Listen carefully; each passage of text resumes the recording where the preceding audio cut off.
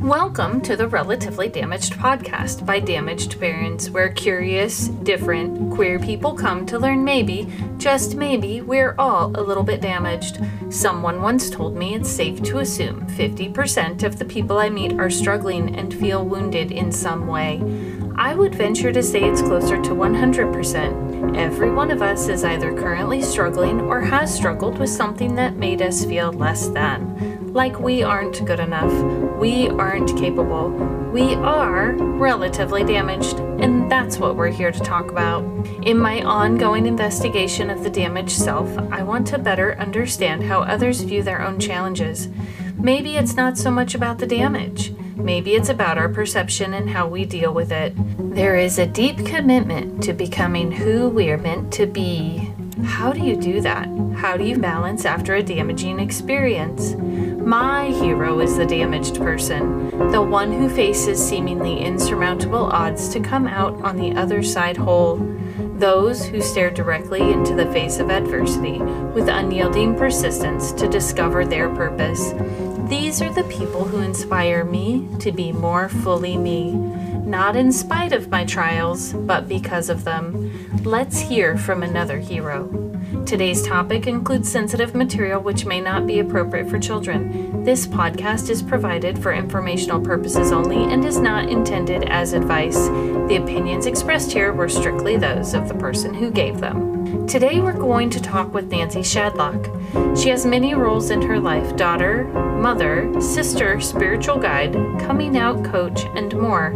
We'll talk about how she discovered she doesn't have to give up her spirituality to embrace her sexuality, and more. Let's talk. If you want to share your relatively damaged story of struggle and how you found hope, visit us at damagedparents.com and complete the contact form. Today, on Relatively Damaged by Damaged Parents, we've got Nancy Shadlock. She is the CEO and founder of Centered Life Coaching and the host of the Coming Out Chronicles podcast. When Nancy finally discovered that she didn't have to divorce her spirituality to embrace her sexuality, she started creating the life she's always dreamt of. She's now married to an amazing woman named Elena. They have 2 sweet babies and a beautiful life together in Calgary, Alberta. Now she spends her days helping others break out of closets of all kinds, embrace who they are, and stand in their truth. Welcome to the show, Nancy. Thank you. I'm so happy to be here. Yeah, I mean, this is the show where we do talk about struggle, so I think you're in the right spot. Perfect. Yeah. So let's talk about the struggle. Like, this is a big struggle, I think, for a lot of people. I think because of scriptures and different scriptures in the scriptures, if you will, right? That specifically states things like must be a man and a woman, must be, there are only 2 sexes, things like that. So this is a tough subject for a lot of people that aren't okay with it, right? Mm-hmm. Yeah, it's interesting because 1946 is actually the first year that homosexuality appeared in the Bible. And I know, right? A lot of people give me that look of like, what? But that was interpreted a certain way in one interpretation of the Bible. And since then, it's kind of like snowballed from there into this bigger thing. And so there's actually a really amazing documentary coming out soon called 1946, where they're going to dive into all that and like the people that were doing that translating of scripture at that time, and a whistleblower that was like, I don't know if this is quite the accurate translation of it. And then kind of what has snowballed since then. And so I think, yeah, for me, like I was raised very Christian. We were missionaries in Kenya. The scriptures were very much a part of my life. And so internally, I wrestled with it a lot because from like 13 on, I had this wondering about myself and my sexuality, and to be able to like struggle through it for many, many years. And like, I got a Master of Arts in spiritual formation. I was a pastor, like all these different things. And then the more that I dug into scripture and like further back interpretations and cultural interpretations, and recognizing like there is a misreading of it. And in similar ways to how only a century ago, all of the Christians had slaves and that was the way to be. And we've started to read the Bible in a different way to realize, like, I don't think that's actually what's meant to be happening. And there's been this cultural change. And I think the same thing is happening for homosexuality right now, where people are starting to look back further and see a deeper truth that might be there than we first realized, or that in our lifetime we've been realizing it as. Yeah, I think it's interesting because I never really had thought about, yes, I know that the scriptures were translated out of their original language. And yet I didn't realize or think of the potential how that translation might happen and that there might be a misunderstanding. Mm-hmm. Well, you remember playing the telephone game as a kid, right? Yeah, Every time it was passed on to the next person, it's a little bit skewed. And I feel like that's in some ways what's happened with the scriptures. And it's caused a lot of harm and a lot of pain for a lot of people. Yeah. And I know I read that book, Far from the Tree by Andrew Solomon. I'm not sure if you've had a chance to read his book, but he talked about some of the things he did because he wasn't supposed to be gay and the struggle to not be that way and the pain and suffering. So what I heard in your story is from 13 on, you had questioned it, and then you got degrees and all this education. Were you still questioning it, or was it somewhere along the way that you learned that you were like, oh, wait, no, this is who I need to be, or this is who I am, not who I need to be. This is who I am. I didn't fully come out even to myself until about 32. Okay. So it was a lot of years of just squishing it down, pushing it to the back of my mind, trying not to think about it or trying to pray it away, or going to conversion therapy and places where I could like try and pray it away and make it not be so. And that was painful. I'm thinking that if you're trying to push down who you are, then there would be like depression and anxiety. And I mean, it would show up in other areas maybe, or what happened for you? I think I went the other way and tried to be really, really good and tried to be like perfect at whatever I did, or really excel and like have it so that nobody ever questioned there's something different about this girl. And yeah, like I think underlyingly there was some like sadness and frustration and pain, but I hardly let myself go there. I mostly tried to just focus on like, oh, all these things are good in my life, and kind of just like not look at the elephant in the room and keep going. Right. Just keep going. How did you get to a point where you could start looking at the quote unquote elephant in the room? Yeah. So I was a youth pastor for a few years, and then I left there because I liked the conversations that I was having with the kids, but I didn't like the raw fun and games and just like that stuff. I wanted to be in the meat of stuff. And I went on this pilgrimage around North America for the next year and visited wise people in my life and tried to ask them like, who's wise? Like, what could I learn from you? And people listen to my story and they're like, oh, there is this thing called spiritual direction. And you could go and learn how to be a spiritual director because they sit with people in those deep conversations. And I was like, oh, okay, cool. And so I started researching, and all the schools for those, you had to be 30 years old or older to go to them because they're like wisdom traditions. And I was only 25. So oh, no. Okay. So I kept kind of wandering a bit. And eventually I found a school in Vancouver in Canada that trains spiritual directors at any age. And I got to do a master's combined with it. So it was a Master of Arts in Spiritual Formation, and then a practicum in spiritual direction, where I just sit with people and help them pay attention to what's going on in the soul space. And it was a really beautiful practice. And as I was doing that schooling, my eyes got open to this like larger context of spirituality from this like narrow context that I had grown up in. And so I started to read wisdom traditions from other religions. And I started to see that like the basis of all these different spiritualities is love. And I stopped kind of worrying so much about all the dogma and all the little minute details of things.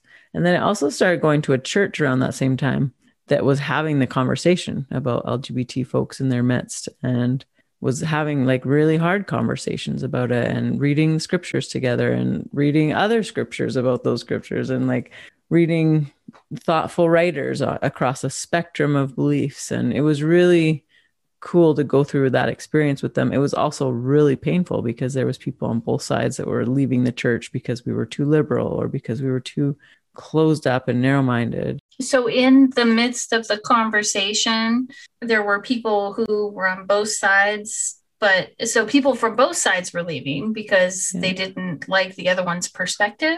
Yeah. So it was divisive, hurtful, but also necessary, because we lived in an area in Vancouver that was, I would say, the lesbian capital of Canada. And it was like, that was our neighborhood. And there was a lot of women, loving women that wanted to come to church. And so it was important to have that conversation. And in that time, I met a couple that was like this older lesbian couple that was so beautiful. They loved God. They were so faithful in all these ways. And it started to show me like, oh, maybe you don't have to divorce your spirituality in order to embrace your sexuality. And to start to see them be embraced by the church, asked to come and lead things, I was just like, whoa, this is possible. And I still wasn't ready to fully open that up for myself because it still felt really scary. I was on the board at that church and I had a spiritual direction practice. People were coming to me to help them hear from God, kind of thing. And I was like, if I come out, I'll be totally excommunicated or like kicked out of all these things and not have any credibility in the circles that I run in. And so it was still really scary for me. But then I did this crazy thing where I built a tiny house on wheels, and there was nowhere in Vancouver to park it because space is such a premium. So the first place I looked in Calgary, which is kind of Texas of the North, where there's lots of space and open place. The first person I asked was like, yeah, come and park your tiny house here. We'd love to have you. And so I moved back to the province where I grew up in. And it's ironic because Alberta is very conservative. Something about moving and starting again, I felt anonymous. I felt like I could start again and really get honest with myself about who I am. And you know, I start to really realize if I'm going to be sitting here with people, helping them pay attention to their deepest truths, I need to be also paying attention to my deepest truth. I started to lean into that and get really honest with myself and realize, yeah, like I think it hasn't worked out. I'd been dating men and like it was my job, like really seriously, and trying to get out there and meet all these people, and it just wasn't working. And I realized like I think probably I would rather be with a woman. And, you know, like growing up, I had been taught like, oh, that's only for damaged people or people that aren't, you know, they've been hurt by a man. So then they would choose a woman, or you know, all these different reasons. And like, I had never really been hurt by a man like that, but I still wanted to be with a woman. And shortly after I came out, I met an amazing woman, and we're now married and have 2 kids. And it's been a crazy journey of leaning in and trusting that I'm being led. And like you had said before we started recording, like God doesn't make any mistakes, and just starting to live more and more into this is who I am. And I don't think that God made a mistake in making me. In fact, I think there's beautiful aspects of how God made me, and I'm stepping out more and more visibly to share those with the world because it enriches everyone when I can be fully me. Yeah. One of the things we were talking about before we started the podcast was how in religion and in church that there's this idea that a couple needs to be a man and a woman. And I had said a couple of people actually came up to me at church and regarding children, and they thought that they needed to cut off their children. And in fact, other people at church had given that recommendation. And I said, no, that I don't think so. Jesus would have loved. And I was like, if anything, right now, they need you more now because this is all new ground. At least that was my perspective. I think there is a way forward differently than we have been reading it that is possible for same-sex people to have a beautiful life together. Explain a little bit about what you envision and what you see. From the scriptures or from what? Well, from that perspective and how you can see this, them being able to participate and have that relationship with God, and without all this, I want to say, stigma around, or this idea of what a relationship absolutely has to look like. And yeah, like I just think it's different than we have always seen. And the other thing is that I work with a lot of trans folks, people who are coming out about their gender. And I think that we've, for the last few years now, been saying like God is a he, and you only using he pronouns for God. But I think that God is he, she, they, like God is all the things. And so I encourage trans people to share who they are with the world and to share their view of spirituality, because I think they actually are also made in God's likeness. And that means that God is they, and God is not just he. And so I think that there's a lot of beautiful ways that gay people, trans people can offer the church ways of seeing God in new ways. When you say that, bringing, LGBTQ to the table at church, if you will, to have these conversations of this, how they see God, which could be differently and maybe even more grand and beautiful than we've thought of before. To me, I kind of mirror that over to real life too, bringing everyone to the table, having those conversations in so many different ways. I mean, it's really interesting and fantastic to me that I can have a friend of mine say, my daughter just came out, she's bi, and everyone celebrated, and the mom was terrified that something was going to happen. So I think there's still a little bit of stigma, especially for the adults that are still alive. It seems like the kids, they're like, cool, go for it. It's actually becoming cool to come out in some ways. And I get that that's a really important piece, is supporting parents. And I offered a retreat last month for parents of people who have come out so that they can have space to process it, because whoever's coming out has been processing it for years and years likely. And by the time they say something out loud, they've wrestled with it internally a lot, I'm sure. And when they are brave enough to speak it out loud, then there's a ripple effect of coming out, and it affects all the other people in the family. And so being able to support them too, and having safe space for them to work through their worries and their fears and their doubt, and it not be their kids' responsibility to like help them work through that stuff, is really important. But to be able to have space to feel their feelings and then hopefully come to a place of loving their kid in whatever way their kid is showing up in the world. And the interesting thing that happened at that retreat was that the parents that came, they each, as they got really honest with themselves about what all this brought up for them, they shared that like it really inspired them to have to look at their own stuff and like what things are they keeping hidden that's more true about them, but they're not brave enough to share with the world. And what things about them are they listening to doubts and lies and structural beliefs that they're like, I have to toe the party line on this, so I can't come out about this in my life. But like actually seeing their kids as an inspiration to them for living more truly who they are as well. That is really neat. That question, what am I not being truthful with myself about, and how maybe do I need to come out, is very thought-provoking. And it sounds like these parents not only walked away with a new respect for their children, but also, like you were saying, their children now inspired them. And I think that's really interesting, because I don't think a lot of people think of their children having the capacity to teach them. Sad but true. Right? And I mean, it just seems like coming out is much bigger than just LGBTQ. I don't know all the letters now. I'll get there. I don't even know, because they change every week. Yeah. But so how do you, I mean, it seems like once you made the decision to come out, you had the anonymity to come out because you had just moved. How do you help those that aren't able to do that, and they've got to live in that world that they're existing in right this moment? Yeah. because they know if they're not true to themselves, then it's just, I'm sure there's a tremendous amount of depression, anxiety, suicidal ideation, suicide. I mean, you name it, right? Because of that. How do you help? Yeah, I think that's where it's super helpful to have someone like a coming out coach that can sit with them and help them process it for themselves and then figure out how they want to share it with the world in an empowered way rather than a sheepish way. And you're right, like there's so much depression and anxiety. And I had one client that like a year ago was laying on her couch ready to take her life.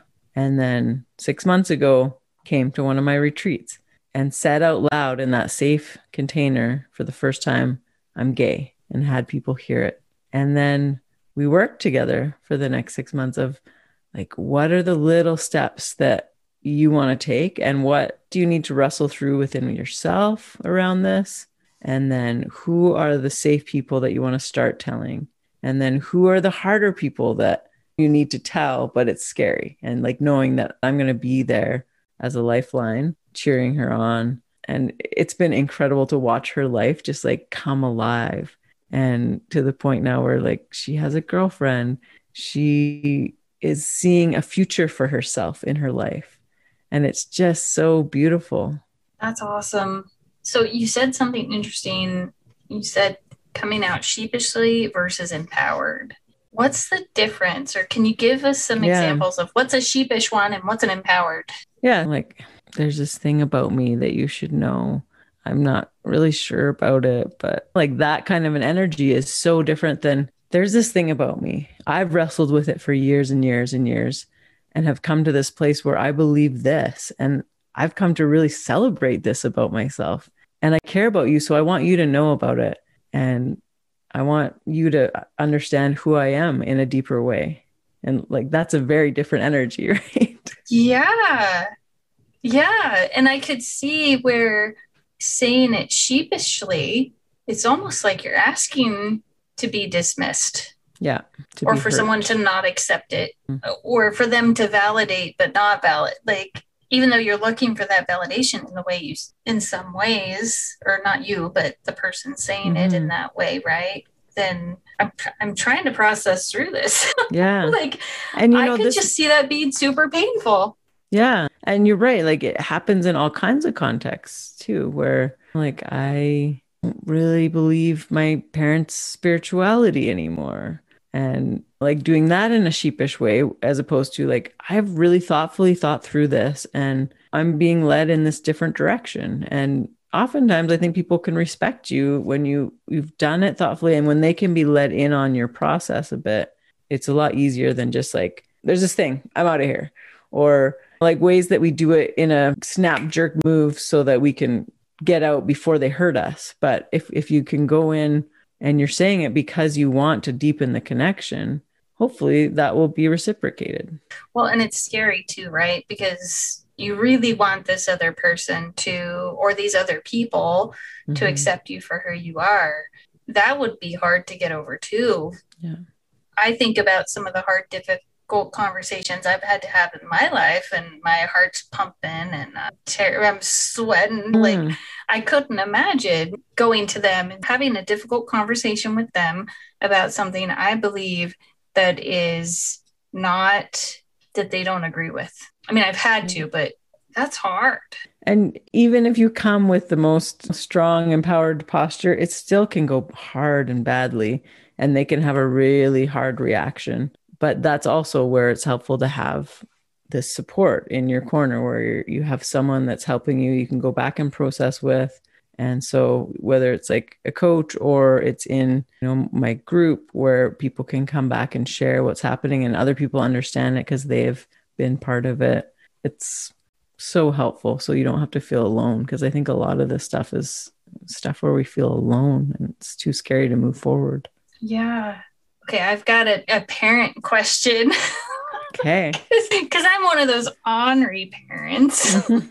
And I always check in with my kids and go, just let me know if you want to go that way or that, I usually say it in some sort of a fashion that I hope helps them feel comfortable. But is that, I mean, from a coach perspective, for parents, is it more helpful or hurtful to call out the potential elephant in the room and say, hey, I just want you to know I love you anyway? If you want to share your relatively damaged story of struggle and how you found hope, visit us at damagedparents.com and complete the contact form. Because I'm one of those ornery parents. And I always check in with my kids and go, just let me know if you want to go that way or that, I usually say it in some sort of a fashion that I hope helps them feel comfortable. But from a coach perspective, for parents, is it more helpful or hurtful to call out the potential elephant in the room and say, hey, I just want you to know I love you anyway? I think just leave it at, I want you to know I love you, because the anyway implies that it's like not quite the way that you would have hoped. I just got called out. And I'm glad that you said that, because there's a lot of people that say that, like, even if their kid comes out and they're like, yes, I love you no matter what. And it's like, but that no matter what makes it sound like it's not your chosen thing. A conditional, and that's not true. And I could see where that would make a huge, could be super impactful. What are some other things parents could do better at? I think if a kid comes out to them and is exploring their gender in a different way, like honoring that they want to be called by different pronouns. And even if it feels uncomfortable, even if it feels hurtful because you chose this name for them for a specific reason, like a huge way of honoring them is just to use what they're asking for you. And that way you'll keep the relationship going. And if you like want to go by your hard and fast, no, I named you this and you are a girl, you will do that. Like, that's just going to sever the relationship and not continue on the conversation. And so almost coming from the perspective of asking yourself what's more important to you, holding the line or having a relationship. Yeah. And if it's having the relationship, then doing things that are going to help that relationship grow and not destroying it. Yeah. And asking curious questions rather than like telling them what they should be doing or how they should be, but like, oh, how did you come to that? Or like, what have you noticed about yourself? And curiosity is a huge way of bridging that gap. Yeah. So let's say we've got someone listening to the podcast it's been pretty rigid religiously with the beliefs of the man and the woman, and they're wondering how, I know we've talked about it a little bit, but they're on that very other end of the spectrum where in the absolutes, and they're listening to this podcast and they're going, oh, I'm noticing that all these struggles are similar. And now this one podcast comes up and we're talking now about sexuality and spirituality, and they're starting to rethink what's their perspective. What would be some tools that you would recommend if they want to get a better understanding? I'd recommend a book called Torn by Justin Lee. And he also was a pastor and struggled through the scriptures of how do I believe this? How do I hold this to be true? But this is who I am. And so it goes into his story. I would recommend, I think there's another one, God and the Gay Christian is another great resource. I'd recommend reaching out to me. I'd be happy to have conversations with folks or other gay people. Like, do you know any gay people for real? And getting to know them, like go have coffee with someone, and not to like change their mind about themselves or any kind of thing, but just to like get to know them as a human, because the dogma falls apart a lot when you get to know someone and it's a real relationship. So really connecting, which goes back to your staying curious and making sure asking curious questions. I think it comes down to when you get to know who they are, someone else's sexual preference doesn't really impact me unless they want to have a relationship with me, is kind of what I'm thinking right now. But tell me if I'm on because they're people. Everyone is a person. Everyone is human, regardless of the struggle that they've got to face. Yeah. And I think so oftentimes LGBT folks get looked at with that lens of what's happening in the bedroom. And like, what other human do you look at and you wonder what's happening in the bedroom for them? That's a really great point. Like, it's not about that. And like, what percentage of your life is about what happens in your bedroom? Like, it's not the underlying tenet of who we are or of what our life is about. And my mom admitted that when I first came out, she was worried because the only examples of gay life that she knew of were like Mardi Gras and pride parades and like this big demonstrative sex in the streets and liberation. And she's like, I don't want that for my daughter. But that's not who I am. Like, I just have a quiet life at home with my wife and kids. And yeah, it's shifting that interpretation of what an LGBT person is and what they're all about in their life. Yeah, which can be difficult because of the stigma of what LGBTQ is supposed to look like. I mean, it seems like even on TV, my perception of when I see shows, there's still very much like if we're talking about two men, there's still very much a feminine man and a masculine man, and vice versa with women. And I'm not certain that's true in those relationships around the globe. I don't think that I will always know who takes more feminine roles or not. I mean, heck, even in heterosexual relationships, I have female friends that they're doing the construction on the house. They're not the homebodies doing the just cooking and cleaning. And then we've got the men doing more of the caregiving with the kids and things like that. So what are your thoughts on what's being portrayed right now in cinema and movies and TV and things like that? Yeah, I think you're right. There's mostly just a kind of an over the top expression of it, and that's doing a disservice. Thankfully, there are more and more representations. And so there's starting to be more, I guess, real examples of what relationships can look like. But that point that you make of your friends who are women that are doing construction, like, I think that queer relationships bring a gift to society because we don't get tied into the blue and the pink roles. And like, I know in our own relationship, we just cater to who excels at this thing. And you're better at this. Okay, you do that. You're better at this. Okay, you do that. And I think in heterosexual marriages, often people get pigeonholed into you do the boy jobs, I'll do the girl jobs.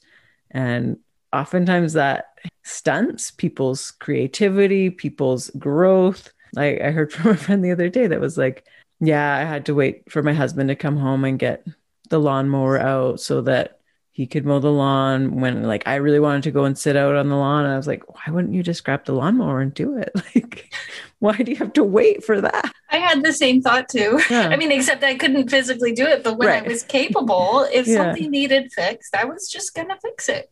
I didn't hold to those roles because to me, it didn't make sense.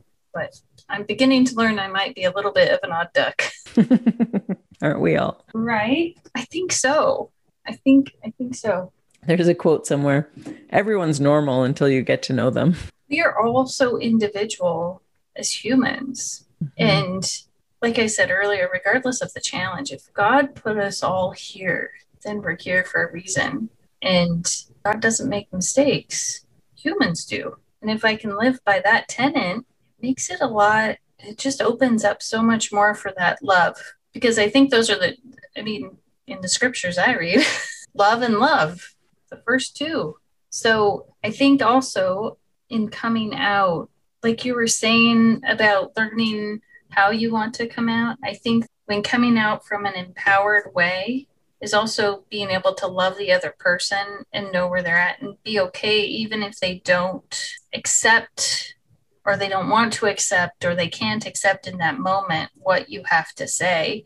And so I don't think that necessarily means that they don't love the person coming out. I think maybe that they're having to deal with their own demons.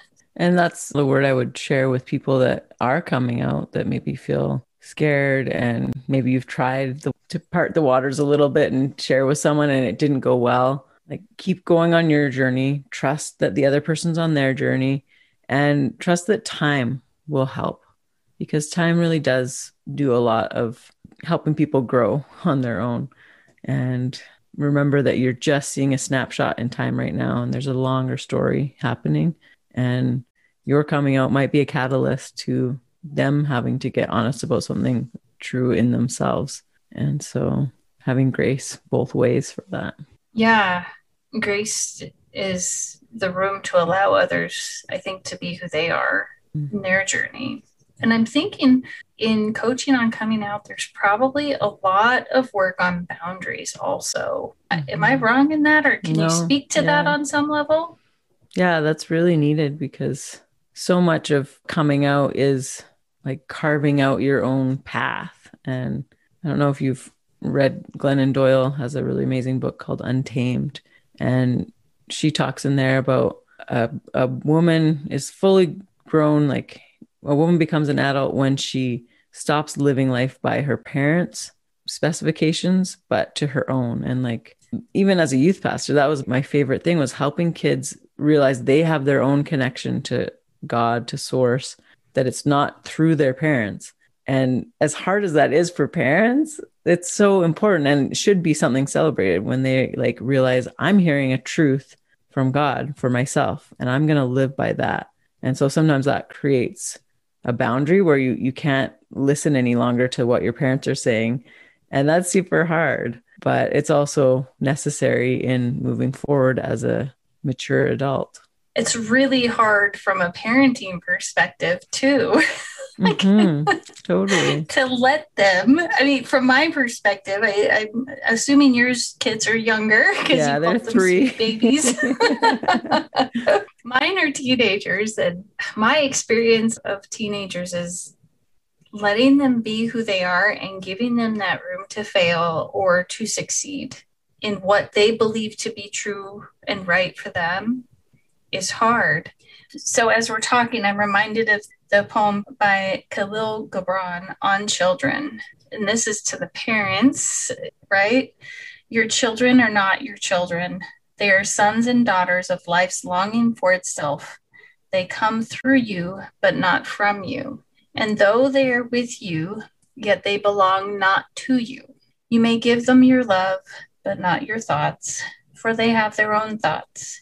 You may house their bodies, but not their souls, for their souls dwell in the house of tomorrow, which you cannot visit, not even in your dreams. You may strive to be like them, but seek not to make them like you, for life goes not backward, nor tarries with yesterday. You are the bows from which your children as living arrows are sent forth. The archer sees the mark upon the path of the infinite, and he bends you with his might, that his arrows might go swift and far. Let your bending of the archer's hand be for gladness, for even as he loves the arrow that flies, so he loves also the bow that is stable. I love that poem because it reminds me that my children, mine are both daughters, so they're spirit daughters. And if they're not mine, they're just mine for a moment, if you will, then who am I to dictate what is right for them? Yeah. It's really incredible that you read that today, because it's coming back to me now that I first heard it from my spiritual director when I was coming out, and I was talking about how hard it was with my parents. And she had said that like they can help me grow, but they can't, like, I will teach them, and I'm coming from beyond or going beyond where they are now. And that helped me have some grace for them in that journey. That's amazing, because I use it for me to give my children grace. And here you used it to give your parents grace. Yeah. That's fantastic that it can come from two different perspectives. Okay. Our time is almost up. I always ask for 3 things. So 3 tips or tools or things you would like people to do. We may or may not have talked about them already. Just 3 things that come to mind that you want people to walk away from this podcast with. I would say curiosity. Walk about your days with curiosity. Whoever you encounter, whatever comes up, whatever feels even frustrating in your day, turn it into curiosity of like, I wonder why that happened. I wonder why the bus is late. I wonder why I missed my flight, or whatever the thing is. And then trust that the person in front of you is living the best that they can, doing the best that they can, and trust that God is holding all of us. Trust is really huge. And then I guess the other one that would come up is humility. And recognizing like we don't see the whole story right now. We don't know everything there is to know, and trusting with curiosity that we're just watching the story unfold as it unfolds, and humility on the journey. Okay, your last one is super hard. You want me to make a different one? No. Thank you for hard homework. Yeah. Thank you so much for coming on this show, Nancy. It's been a fantastic conversation today. Yeah, I've really appreciated your thoughtful questions and meanderings. It's been really fun to chat with you too. If you want to share your relatively damaged story of struggle and how you found hope, visit us at damagedparents.com and complete the contact form. Thank you for listening to this week's episode of Relatively Damaged by Damaged Parents. We really enjoyed talking to Nancy about how she was able to maintain her spirituality and stay true to who she is. We especially liked when she gave us the hard homework to be humble. To unite with other damaged people, connect with us on Instagram. Look for Damaged Parents. We'll be here next week, still relatively damaged. See ya then.